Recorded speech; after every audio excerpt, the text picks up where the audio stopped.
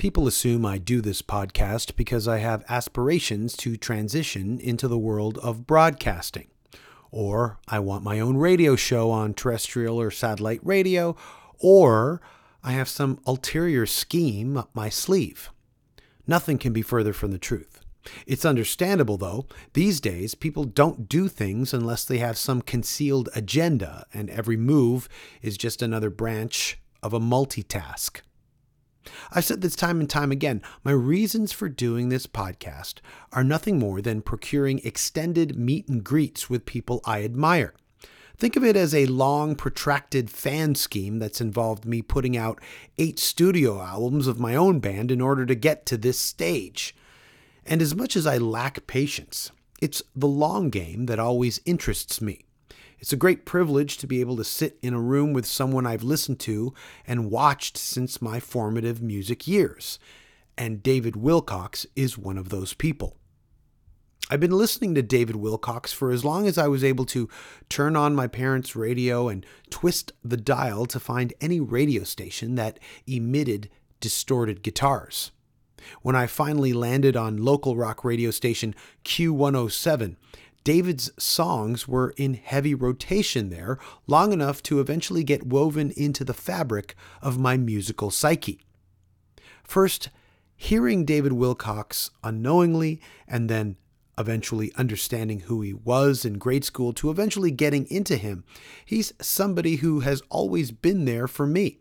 Admittedly, while growing up, I embraced and absorbed other genres into my musical palette more readily than David's, but I'd always go back and touch base with David Wilcox. I would never view his music as something I had outgrown or phased out of either. It was always a familiar voice and guitar, free of pretension, always comforting, always warm. I'd always end a reconnection to David's music with me saying to myself, I forgot how good his music was.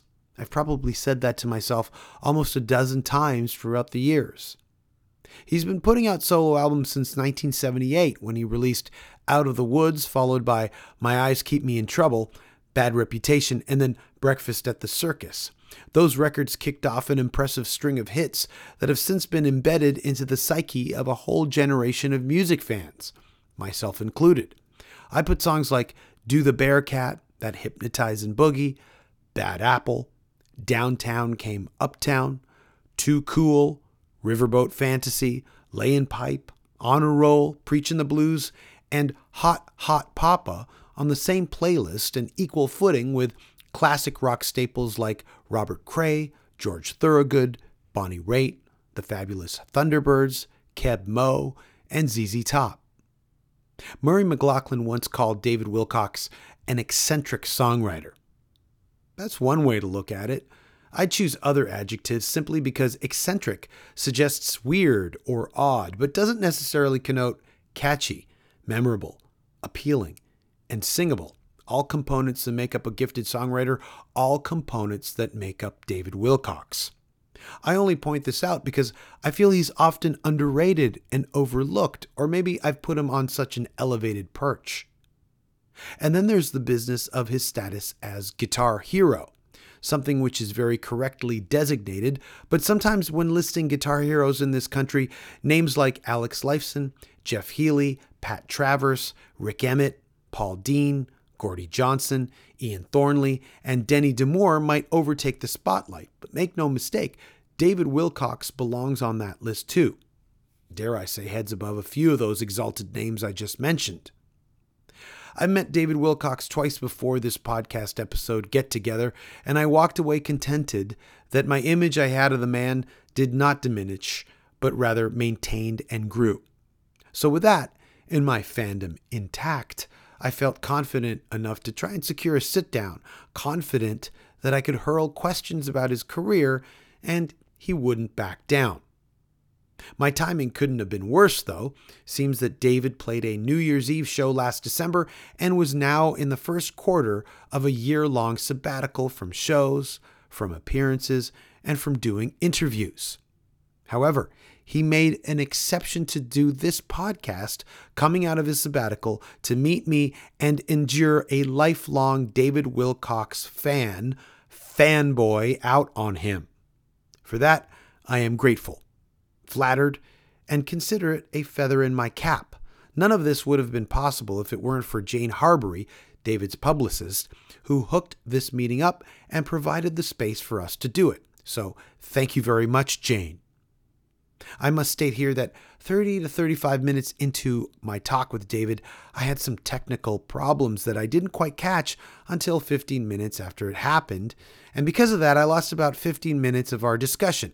I had to do the rest of the podcast through my smartphone, but I do think the audio is totally fine. Actually, it's almost on par, so, go figure. This podcast is supported by Blue Mic microphones, Skull Candy headphones. This podcast supports Chino Loco's restaurants because when I want a fish burrito, I want it stuffed with chow mein noodles. Thanks for listening to the podcast, and if you can, please leave a rating and or a review in the iTunes store. It helps the podcast's profile. Okay, here we go. This is my talk with the guitar hero, the bluesman, the Canadian music icon, David Wilcox, and it starts now. The Danko Jones podcast is the best around. Nick Flanagan is Danko's co-host. Hello for free on SoundCloud and iTunes sometimes. Jamie in from fucked up. Stop playing Hang Down. Danko Jones podcast with a finger on the pulse of what's going on culturally in the world. Wait a second. That's not his finger.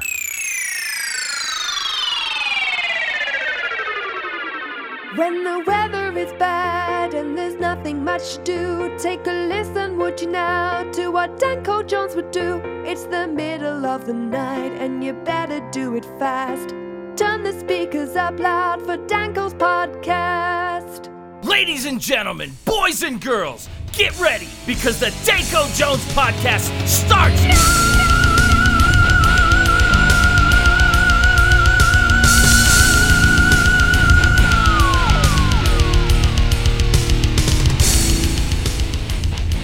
David, it is a pleasure, an honor to have you on my podcast today. I've been looking forward to this for a very long time.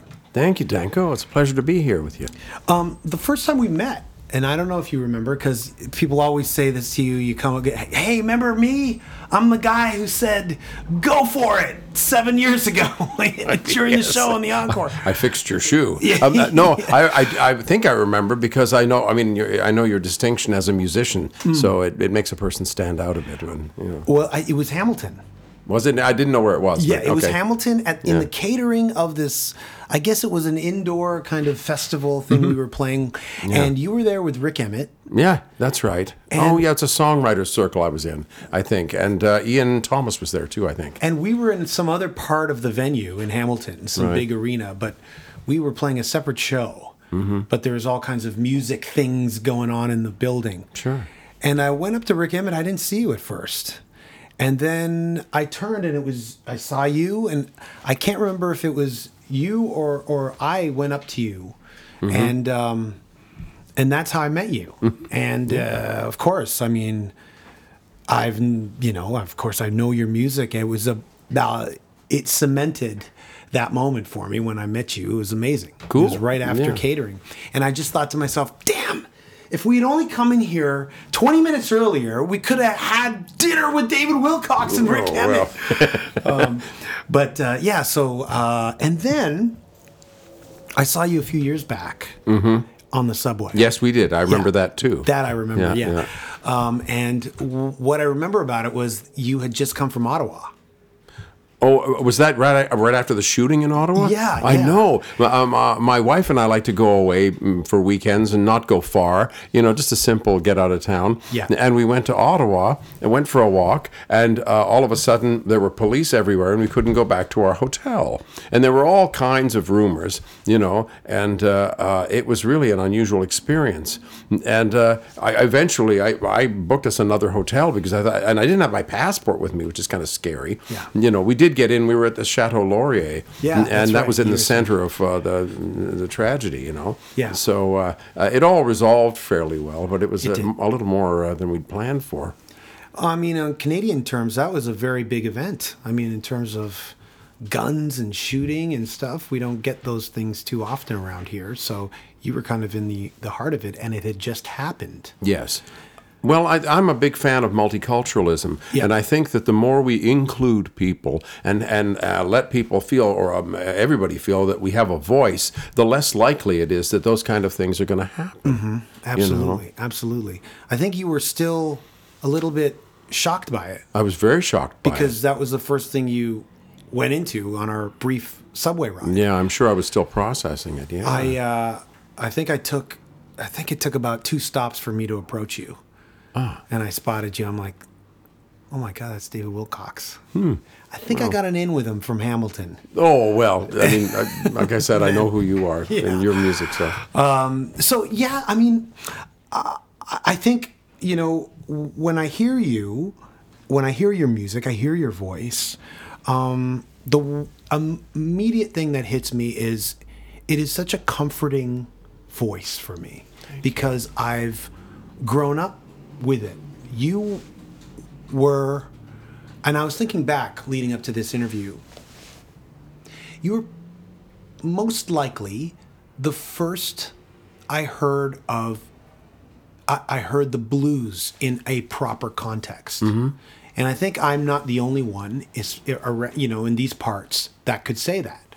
But the most distinct memory I have is when I was in grade 8, and we were all into the cool bands were Van Halen and Motley Crue. Sure. And I remember Wasp because there's one guy who was into this band Wasp. Now Wasp were a band that had their height of fame in the 80s. The singer ate raw meat. They sang. They had he had a saw blade on his jock strap. Blackie Lawless. he stole that from me. Anyway, sorry. Go ahead. And the guy who sat in front of me was into Wasp, and I liked Wasp too. Then one day, he said to me, "I'm not into any of that. I'm into David Wilcox." And I said, who the hell is David Wilcox? That doesn't sound like Wasp or Def Leppard or Motley Crue. It's just this guy. And I think he brought out the cover of the greatest hits. Okay. And then I was listening to Q107. I heard your voice, and I never figured out you were Caucasian. You were a white dude until I think a couple of years later when Breakfast at the Circus came out. And that was the first cassette I borrowed from the public library, and that's how I got into you. Oh, wow. And, I always wanted to tell you that because, and I think I would get a kick out of it if someone goes, how did the podcast with David Wilcox go? And I said, well, we talked about Wasp. Oh, yes. I don't think I've ever talked about Wasp before with anybody. No. I've heard the name, but that's it. But that was my connection. That was my introduction to you because he did an about face, and those bands were, beneath him.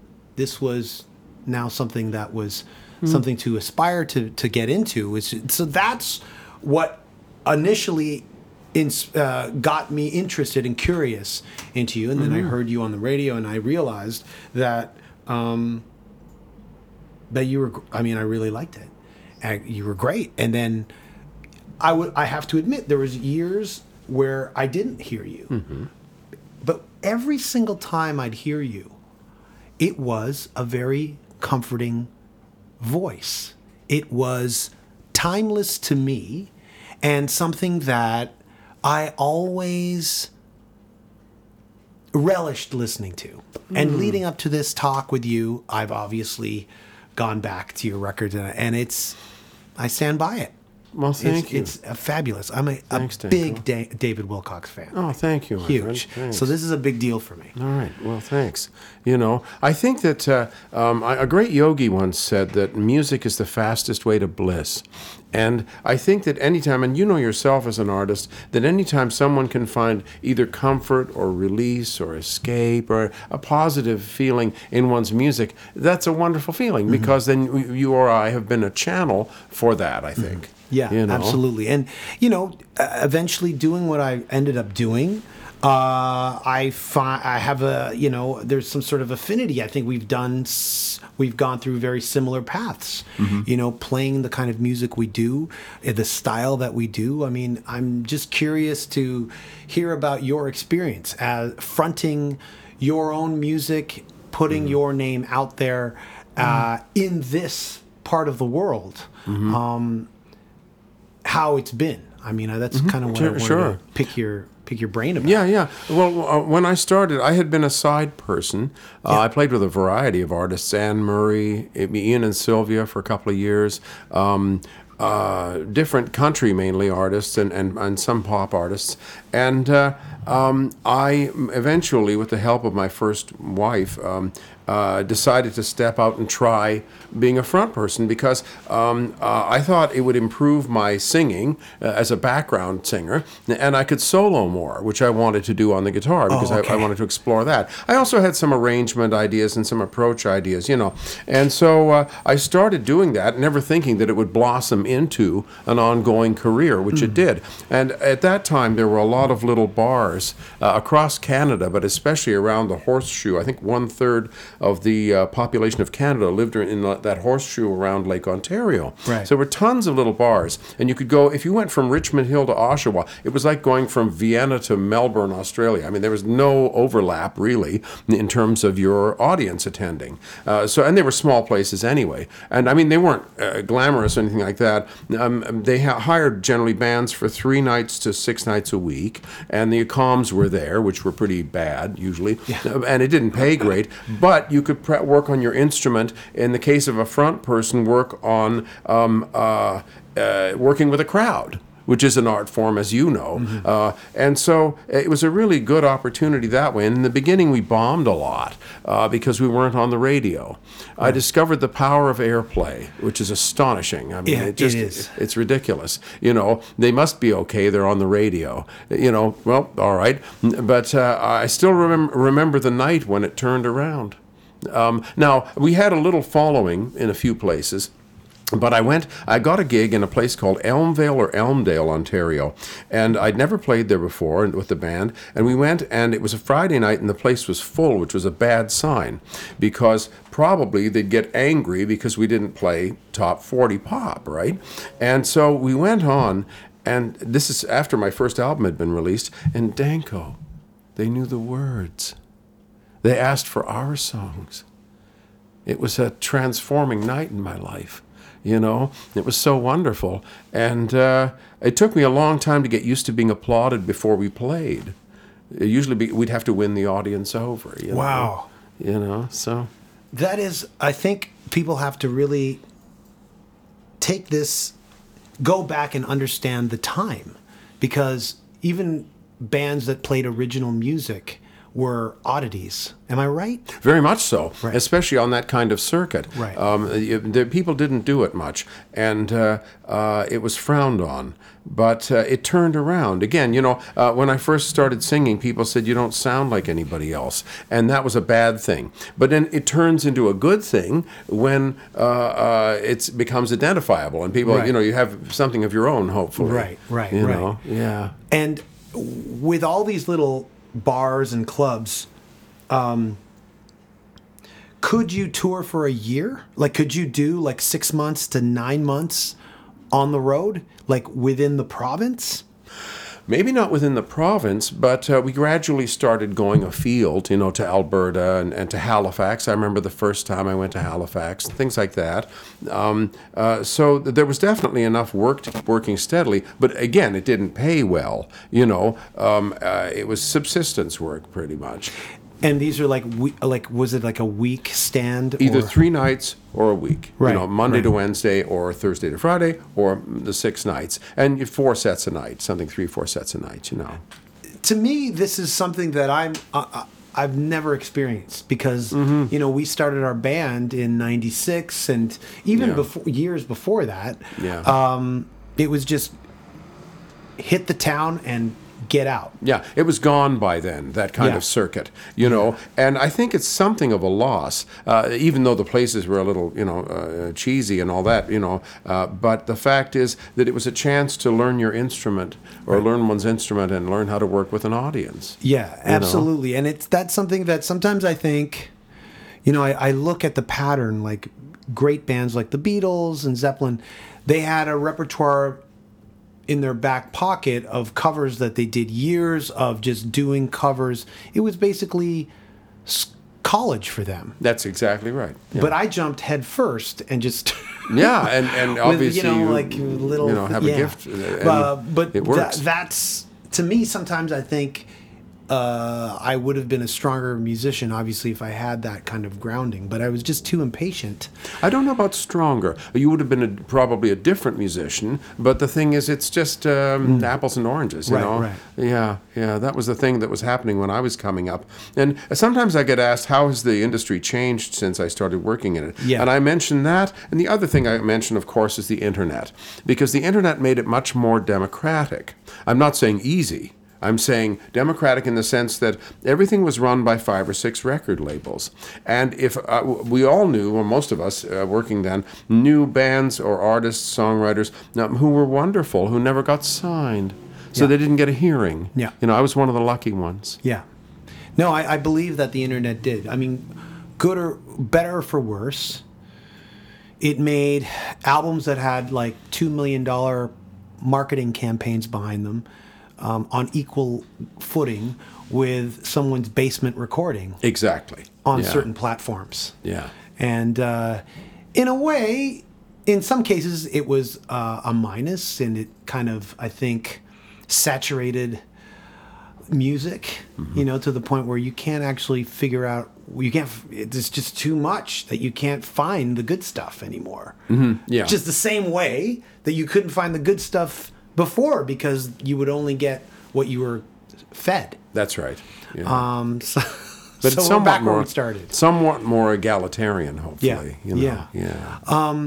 Now, I wanted to ask you, and you kind of answered it, like what made you, because you were doing very well in Great Speckled Bird, right? Yes. What made you break free and be a solo artist? Well, I didn't go directly to being a solo artist. I joined a band that was kind of anarchistic, and it was called the Rhythm Rockets. And we knew that the name was ridiculous. I mean, we knew it at the time. We did that. We ordered pizzas from the stage. We told club owners to fire us. I mean, it was just really performance art. Great performance art, exactly. Right. And the quality level, I think, went wildly up and down.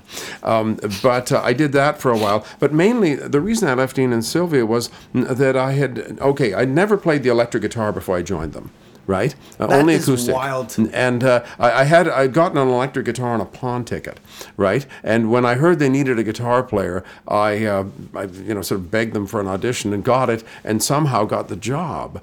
I didn't know how to turn the amp on in their basement, but I got the job.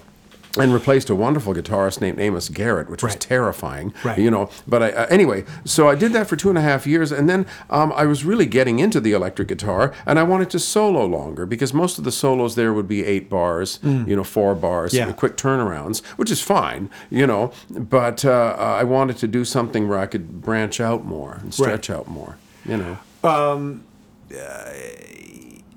you replaced Amos Garrett, who was a pretty big deal at the time. Oh, yeah. Right? Oh, very respected guitarist, and still is. Yeah. And that was terrifying. That was really hard. But the other hard thing that happened was that the steel guitar player in the band, not in the beginning, but a little while after I joined, was Ben Keith, who was Neil Young's band leader. Oh, and it was a magnificent player. Tone to die. Ideas so simple, just a great musician, right? And so there I am with my little Telecaster, and I play 8 bars. And then there's 8 bars of angel choirs, or vice versa, and it was terrifying, But it was they didn't fire me, and it made me a better player, to play with Ben. But it was very, very hard, What made you stay away from the electric guitar that long? Partly snobbery. This is like mid-'70s, right? Late 60s, around late 1970. 60s. Yeah, a little earlier than that. I joined them in 1970, and I was a purist. I was into roots music. And, quick story, okay. Yeah. So I'm into roots music. Blind Lemon Jefferson, Robert Johnson. This is music to me, and everything else is crap. So, well, that's how I thought. Right. So my mother announces to me one day, I have a sister who's 3 years younger. My mother announces to me, "You're going to take your sister to the CNE to see the Jackson 5." And I thought, oh, no. Teeny bopper, bubblegum, crap. No. But I couldn't refuse. Yeah. So I took my sister to the CNE. Opening act plays, I'm not particularly impressed one way or another. And then out came a genius. So you acknowledge that. Oh, you now. saw it. Yes, I saw Michael Jackson. But you acknowledged it then? No, well, yes, after that night I did. Yeah. I mean, he just tore me apart. Right. And there's this little kid up there holding the audience in the palm of his hand, singing and dancing like the genius he was. And that was an eye-opener, Did you end up buying some Jackson 5 records after that? No, Right. but I listened more to rhythm and blues, after that, with more respect, Yeah. I find that I like that you held on so strongly for so long onto your acoustic guitar. Well, it was like my secret. I had a couple of friends who were into it too. The secret world of that kind of blues, and I was really into it. Yeah. It wasn't as well known around that time. No, like not all the at all. Blues guys. Not at all. I mean, there was a club in Toronto at Huron and Harvard, Howard's Campus Kibitzeria. That was the name. Okay. And it was owned by Howard Matthews, who was one of the people who owned the Underground Railroad restaurant, which was one of the only African-Canadian restaurants at that time in Toronto, okay. right? And they would bring in blues singers who had recorded in the 1920s and 30s. And I had a friend, Harry, and I would go down and we'd see Booker White, who eventually asked me to play on stage with him, which was one of the great honors of my life. Yeah, Wow. And who taught me a lot about music, but about attitude too. And I played for him the first time, and played like some records, blues records, and that. And he said, "I can't play like Robert Johnson." And he said, "But get your own, boy. Wow. Get something of your own." And that was great advice. Yeah. Wow. I have the complete opposite way of thinking. I was only about the electric guitar. Mm-hmm. And the acoustic guitar, I poo-pooed it, but mainly because it intimidated and it still does to this day, intimidated the hell out of me. Because every time I pick it up, I realized just how many more lessons I need on a guitar. Well, because, it really, you have to tame it. But it usually ends up taming me. That's right. It's definitely a beast. An electric guitar, you definitely have more power and control over, or you can fudge your way through it and seem like you do. There's a lot of room to fudge. Yeah. With what I find with the electric guitar is it's very much a found experience in the moment, because what the amp does and the way it sounds will change with the venue, with the temperature, with the humidity, whatever, the nature of the electrical power, if it's good or clean or dirty. But with the acoustic guitar, basically it sounds one way more or less, and can be mic'd on that basis. So you go electric, yes, so to speak, right? Yes. When you break free, you're now fully electric. Well, at the time, yes. You were introduced to a mass crowd audience as an electric guitarist, yes, right? like Carnegie Hall. I mean, there I am, You feel like a traitor in some respect? Like you've kind of... Not after I started playing, because I realized it took a lot more ability than I thought it did. Okay, you just mentioned Carnegie Hall. Can I ask you about that? That was, well, I'll just be honest with you. That was a very special night for me too, because I was a lousy student in high school. I was no athlete, right? And so there I am, and Ian and Sylvia started going on the road with me playing acoustic guitar, which I was very comfortable with. Right. So they did it with the band for a while, and then Ian had a television show that would be the electric band, but then they'd go on the road with just Ian on guitar and myself, and maybe a bass player later on. So I can't remember if there was a bass bass player or not. But we went and played Carnegie Hall, and, well, I just had a really good night. You know, Danko, one of those magic nights where things work and they applauded my solos and stuff like that. And so there I'm like 21, 22 years old. And I just thought, I know I haven't made it, but there's a career for me in music. If I can do this at Carnegie Hall and get a decent reception, then there must be something. I can probably work. You know? I always think of moments like that, like big, huge moments, personal moments, where it's just kind of like a checklist. And you put it in your back pocket, and I say to myself, look, if nobody can take that away from me, no matter what happens or what I do or how much I screw up, at least I got that under my belt. So that was one of those moments. A great validation. Yeah, absolutely. Absolutely. You know, it was, yeah. Did you guys tour North America? North America we did. You did that whole... So you had the whole North American experience. Well, I don't know about the whole experience, but we'd play in the South, and we did the Johnny Cash show, which that was a really unusual experience. I don't like to sound like I'm name dropping here, but okay. No, I love it. The other act on the Johnny Cash show was Stevie Wonder. Now I still wasn't convinced about R&B, right? You know, I was a blues guy. So okay. They came over and asked if they could borrow our bass amp before the show to rehearse with. And 21 years old, I don't know anything about protocol or professionalism. And I said, can I come with it? Right. And they said, okay. So I go, and there I am in a relatively small room with Stevie Wonder, who I never met. I mean, he was there, and he was there, and rehearsing. But the bass player, guitar player, a drummer, because Stevie was on clavinet, I think, and 3 women backup singers and a manager. And he was working up a tune. I don't remember what tune. Okay, all right. But it blew me away. I mean, to see him play like that, and also to watch his hands, because the piano players I'd seen, and I mean, I play a tiny bit of piano myself, very little, but the piano players I'd seen had learned the conventional method, where if you do a scale, you put your thumb under your hand to continue, right? Stuff like that. Yeah. Stevie Wonder plays like a person who was blind and learned, you know, and so he will hit 2 keys with his thumb, and different, you know, the hands looked very different. Cool. I know the way they worked, you know, but that really opened another world to me when I saw that,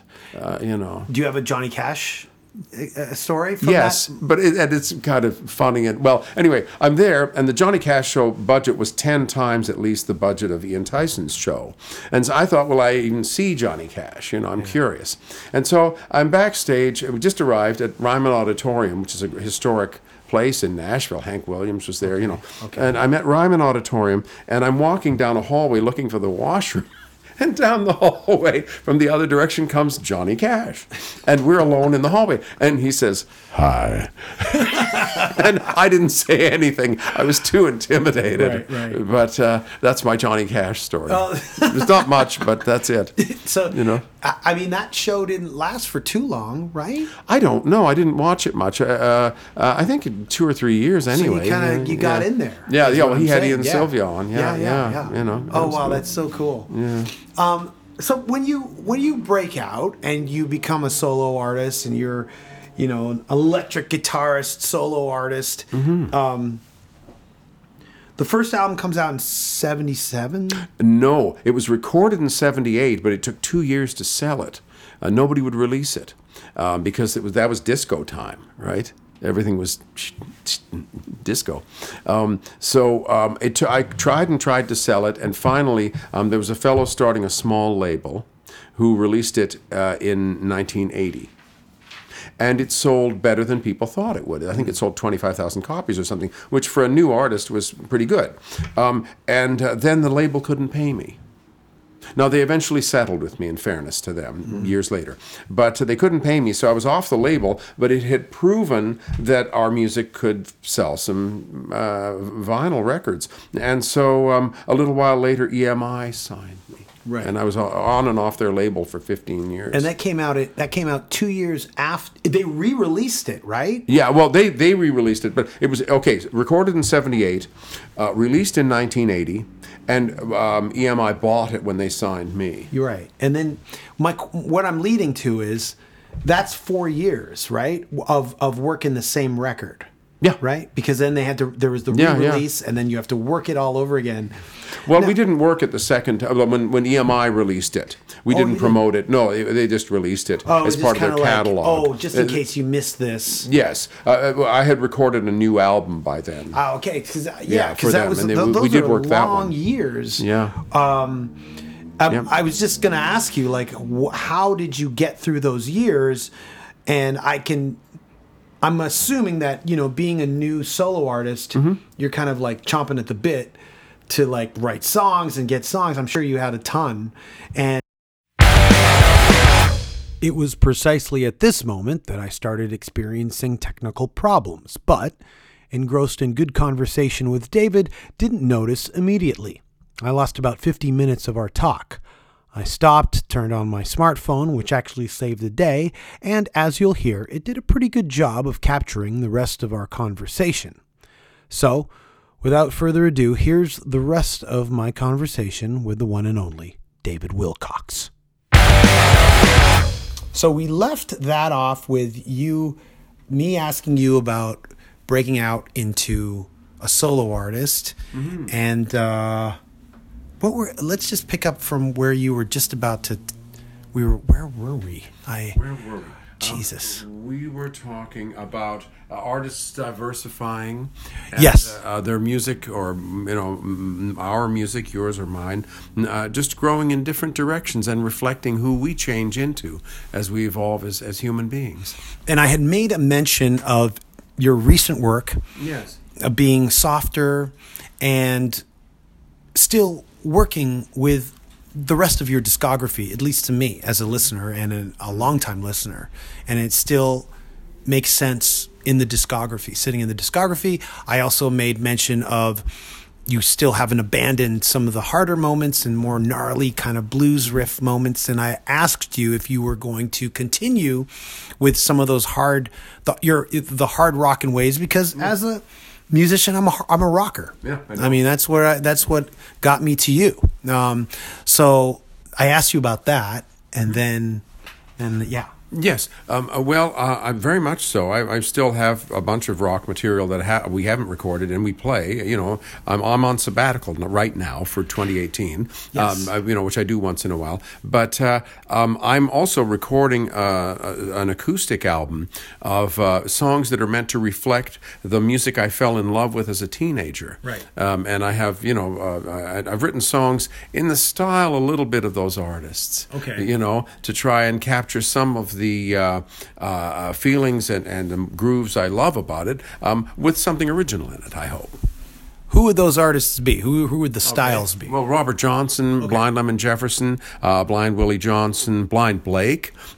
Stony Plain Records has already released a track of my little Blind Blake tribute called Uptown Bump. It's a guitar solo. And so those kind of things, those kind of artists. When I think of Robert Johnson, I think of those songs on those two records that I have of his music. Yep. And I think of how it was recorded. Mm-hmm. And sometimes when I think about people like Robert Johnson, I think of, and people who are influenced by him and some of his contemporaries. Yes. I think about the sound of the recordings and how important it is it adds to the feel of the songs. Did you incorporate that in your kind of tribute to these artists as well? I'm thinking of like a one mic thing, or you know what I mean? Like, I started with one mic, right. But then I thought I asked. I have a technical guy who teaches me, and he suggested going to stereo, so I did. Okay. I now have two mics, and I'm working with that. So I think more unconsciously than anything, right. I would reflect the sound of those records. Also, it's important to remember that Robert recorded later than a lot of them did. He used a mic. Some of them did not. They recorded right into a horn, which is the way recording was done for part of the 1920s. Okay. So Robert's fidelity is considerably better than an artist like Charlie Patton, who was a great genius, but didn't have the same freedom to engage in subtlety. Right. With the voice and guitar, right. The same way Robert would have because of the recording quality. Well, leading up to this, it's not a. I mean, how many people has he influenced? But you've mentioned Elvis. Mm-hmm. Is there an Elvis thing in this? Well, there always is, in a way, because Elvis was the first one who got me interested in music. I really liked the way that he upset grown-ups. When the Beatles came along, I'm old enough to remember both of these. Now, when the Beatles came along, grown-ups thought they were foolish and had no talent. You know, these silly mop tops from Liverpool. When Elvis came along, which was earlier, the grown-ups wanted to kill him. Right. Because he, the sexual danger that he radiated, and the whole race thing that he was singing, you know, some African American music in that style, you know, and so I really liked the reaction to Elvis. And what did Elvis have? A guitar. So I bugged my family until they got me a guitar, and then I fell in love with that. You know, some of the irreverence that Elvis brought to music and stuff, and then you mentioned the rhythm rockets as well, but I also hear it in your lyrics. Just a very humorous and lighthearted approach to some of these kind of like heavy blues riffs that you're playing. I always thought that was an interesting juxtaposition, that you didn't shy away from just being fun and funny in a music that sometimes I think people take a little too seriously because, you know, it's got so much history behind it. Well, it happens, but the thing is, I feel that the message of any great artist isn't copy me. It's be yourself. Who are you? Right. You know, Elvis, in other words, we've already got one. So I never tried to sound like Elvis, but I tried to reflect the sensibility and the attitude that I got from him. And I copied Robert Johnson note for note in the beginning, you know, but I now try to just walk humbly in his attitude and learn. For some reason, I think of Robert Johnson perhaps as the first rock artist. Right. You know, he just came from a different place. And Bob Dylan, who was so influential as a songwriter, said that there were hundreds of lines he wouldn't have written if he hadn't heard Robert Johnson. Right. So, yeah. You know. I know this is getting to be somewhat of an interview. We wanted to. I kind of thought it could be a chat, but I'm just so interested in what you've done and your music. I wanted to go back and talk about some of the records, mainly the periods between them. Yes. There's after, is it Breakfast at the Circus, and then the one after it in '89. There are marked spaces between albums. Now, is that due to record company shuffling, labels, etc., or is that you touring? What is that? Is it downtime? You mentioned you're on, sabbatical. Well, I became more and more able to just record when I had something to say, because one of the things about major labels, to me, is that it's like being a laying hen. It's time for an egg. You know what I mean? And maybe you're ready to record and maybe you aren't, but you're going in the studio and coming out with an album.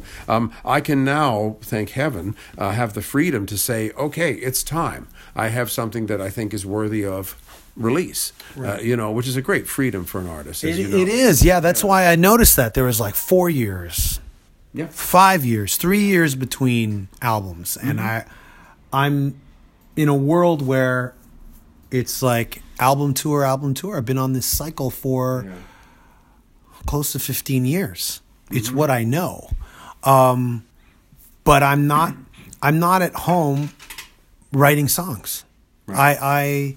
I don't even touch the guitar if I don't have to. Mm-hmm. And then when we get the due date in the calendar, then I'll pick it up and start playing. I also feel that time away from the instrument builds up the creative juices. I think so too, and it breaks down the patterns of what Miles Davis called the butter notes, the notes that one automatically goes to, just out of habit or whatever. Yeah. But an English record executive said to me they had a consistent problem with bands. If they released a record, and the record did well, right, time came for a second album. The bands had 20 or 25 years of life experience to put into the first album, and since that time had only seen hotel rooms, concerts or clubs or something like that, and travel.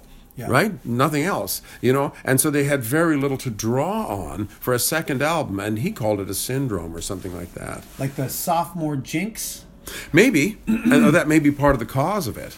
You know? The first album has all the best stuff written over years and years and years. Yeah. And that's something that I thought of too, going into our second album.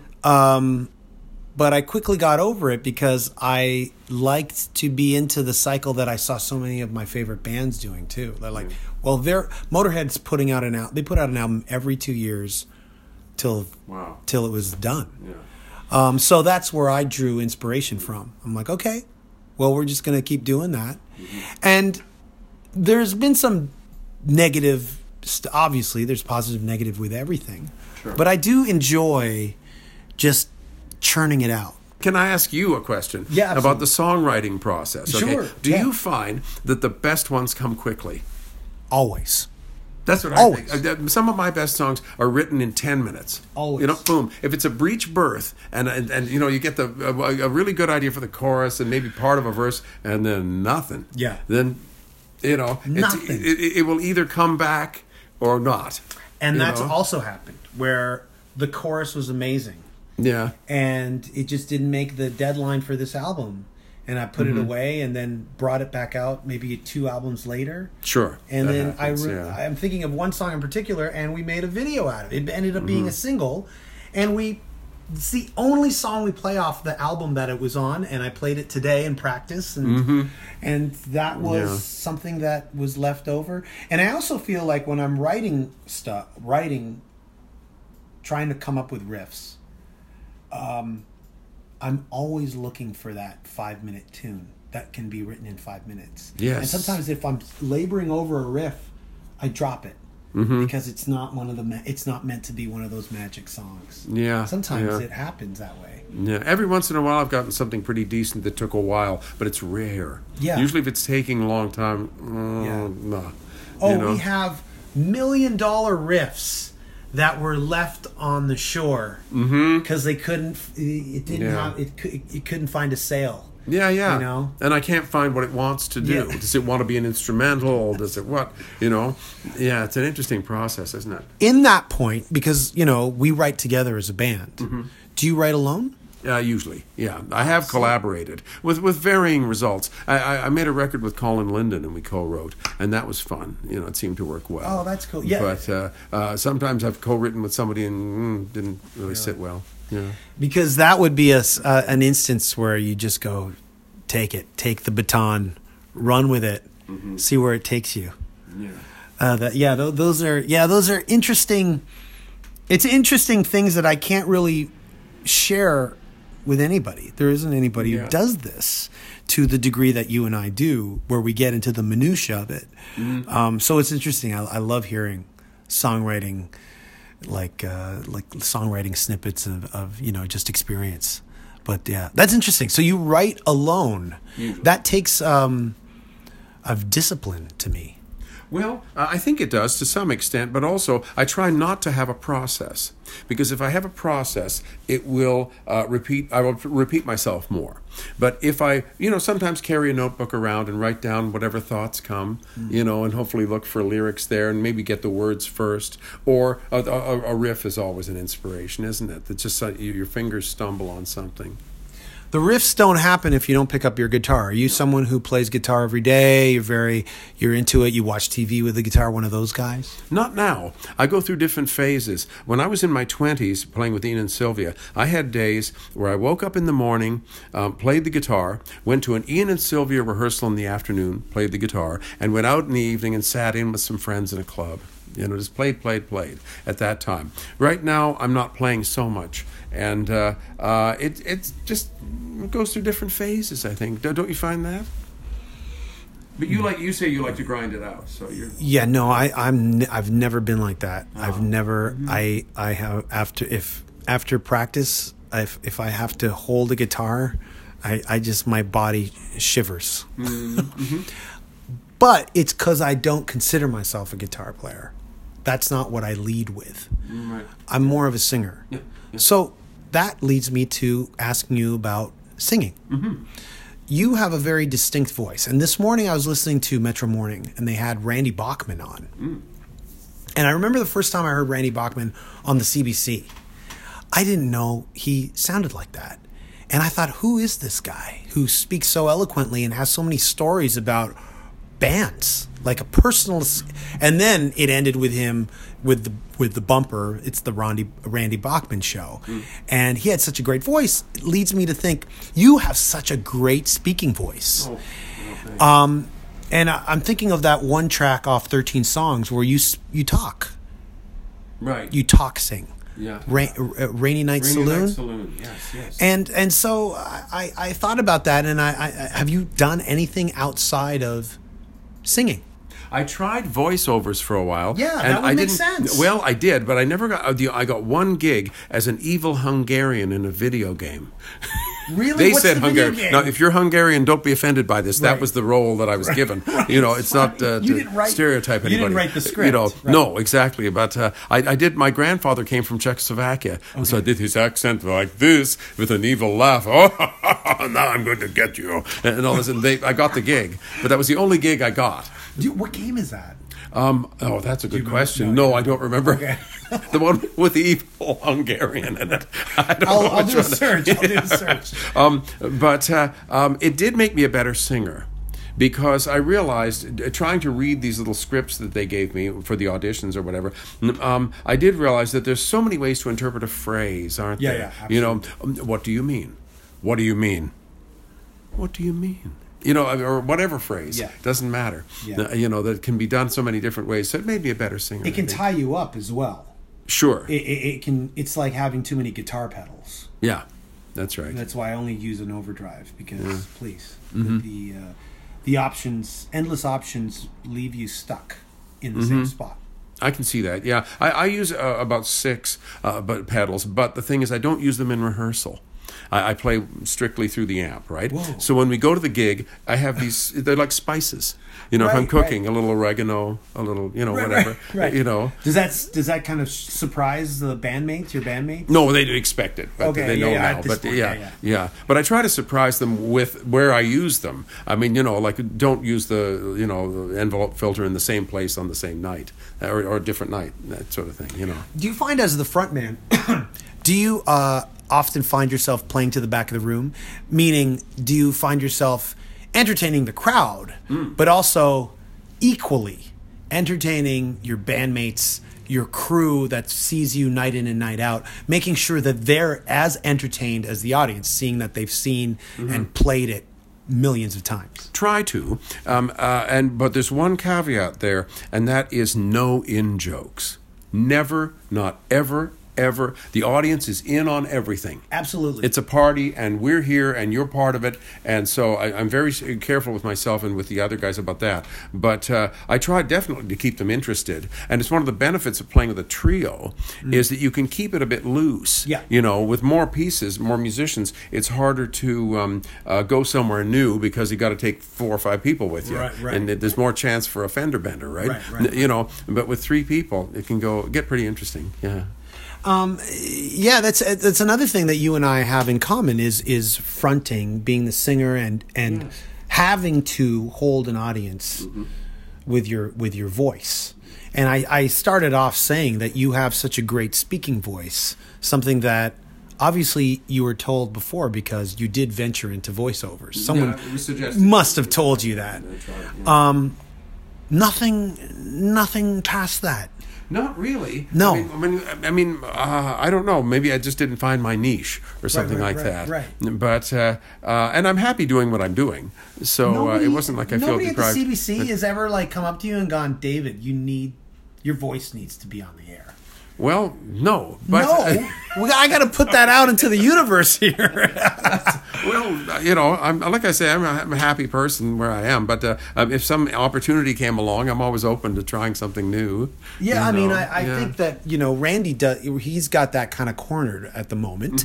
Sure. But with your extensive experience and your music knowledge that you can bring, all the music history that you bring with your music, I can hear your voice fronting a nighttime kind of like a down and cool and nighttime. Yeah, I can hear it. I'll have to think about that. Yeah, think about it. Let me put that in your ear, and let me put that out into the universe. Great. It'd be great. That's very surprising that there hasn't been any more forays into anything past the music.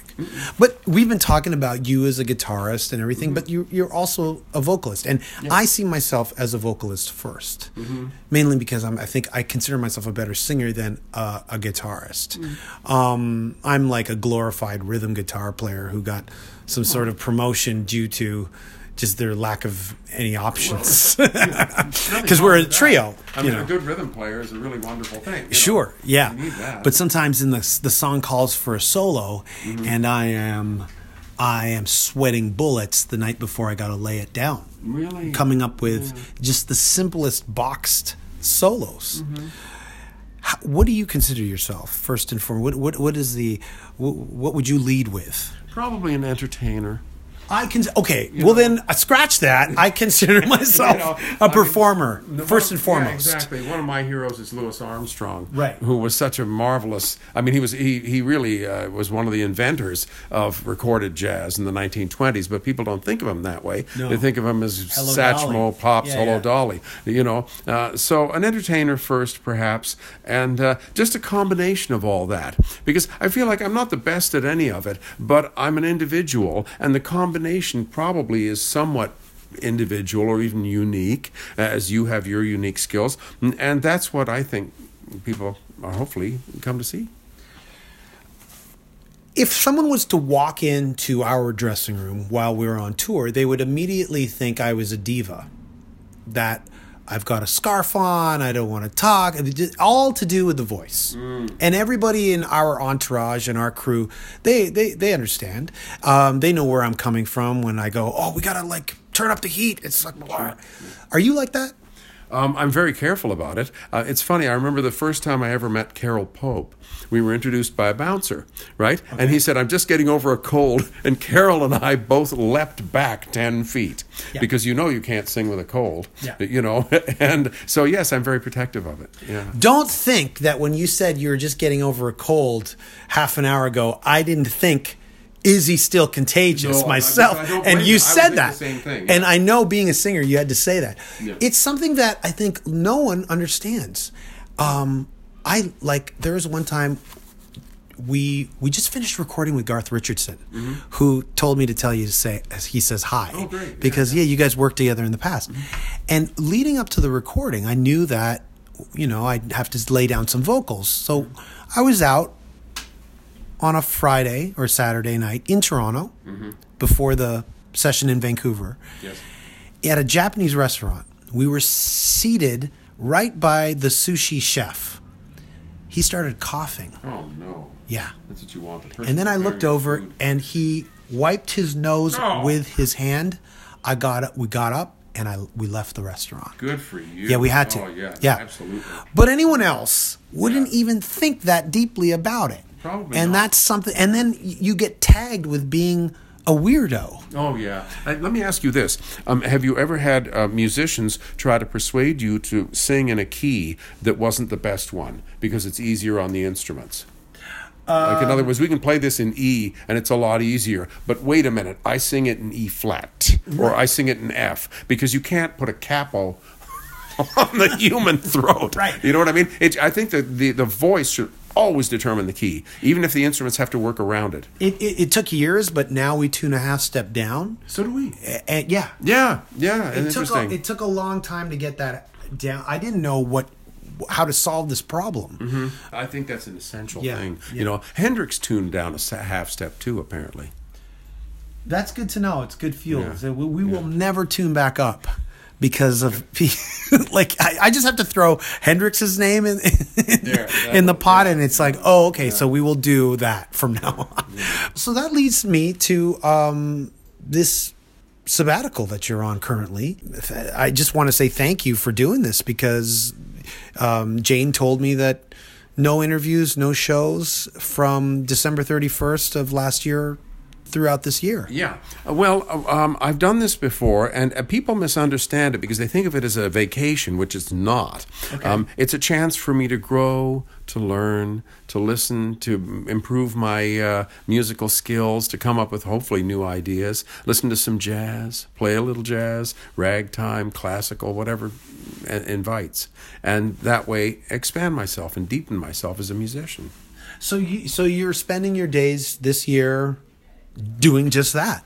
Well, yes, but in a broader sense. You know, I was going to say to you earlier that I think one of the least understood aspects of our craft is the need that we have as artists to listen to this. The sound right now of life, of talking to a loved one, of dealing with some situation or an unexpected joy or tragedy or something like that. All the stuff that feeds our music and our art. You know, we need to absorb and nourish and let the field lie fallow a little bit. You know? So I am someone at home who puts on a record in the living room, walks to my bedroom, turns on my iTunes, different album. Yes. I have multiple albums playing. Nobody knows this about me if they don't live with me. Not even my bandmates, but I have multiple albums playing at home constantly. You're talking about silence, right? Well, the silence in a way, but I mean, life makes sound, you know, and it's just more absorption than anything else. You know, maybe I'm listening to something, maybe I'm not. Right. You know, right. And I definitely listen to my iPod at least once a day. Just a broad variety. Handel's Messiah. Yeah. Blues record, an old pop hit, whatever. You know, and just absorb. Do you keep up with contemporary music? Not that much. Jesse Reyes has that wonderful song, Gatekeeper. Ooh, that's a good song. And I like Ed Sheeran, you know, Lady Gaga, you know. So I pay attention to some of it, but not much. Right. You know, just whatever calls to me, you know. Toronto has a funny history with the guitar. You know, I mean, Prince's guitar player, Donna. So many great guitar players. You could make a list. I mean, well, in no particular order: Lenny Breau, Robbie Robertson. My favorite, Sonny Greenwich, who was from Montreal, but jazz player. Wonderful guitarist. Amos Garrett. So it's Toronto has a relationship with the guitar. And the last thing that was released with your name attached to it was Guitar Heroes. Yes. Which, if it wasn't said before, kind of instated you as a guitar hero. I mean, I think a lot of people who know you already consider you that.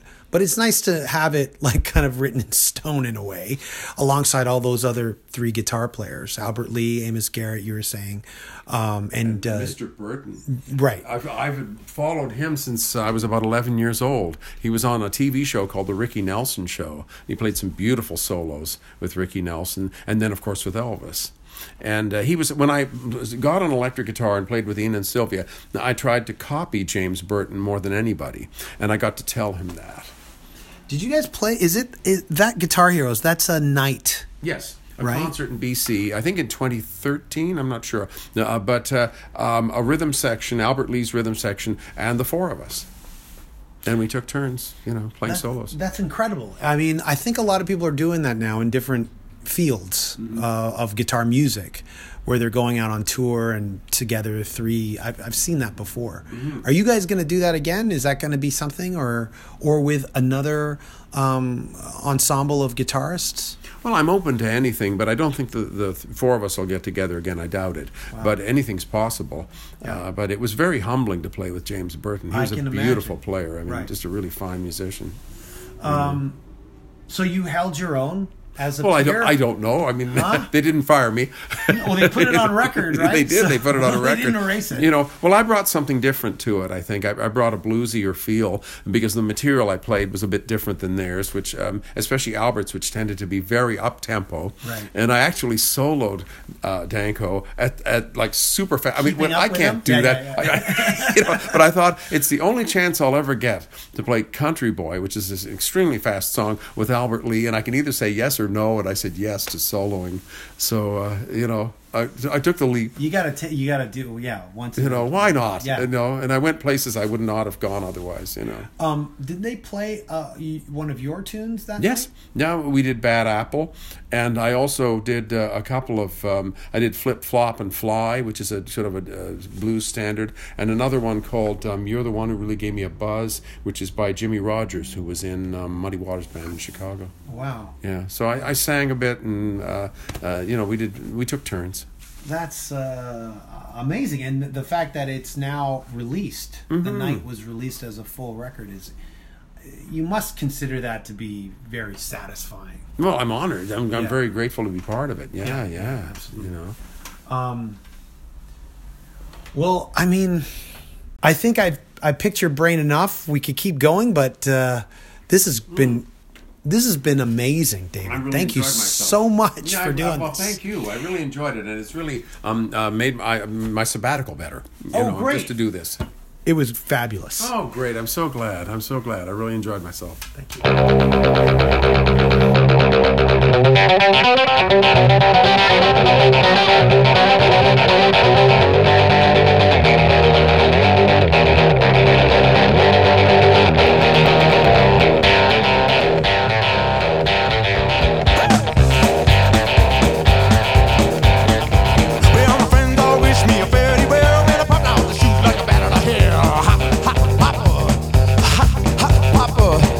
$10 wristwatch on my wrist, $1,000 wrist, and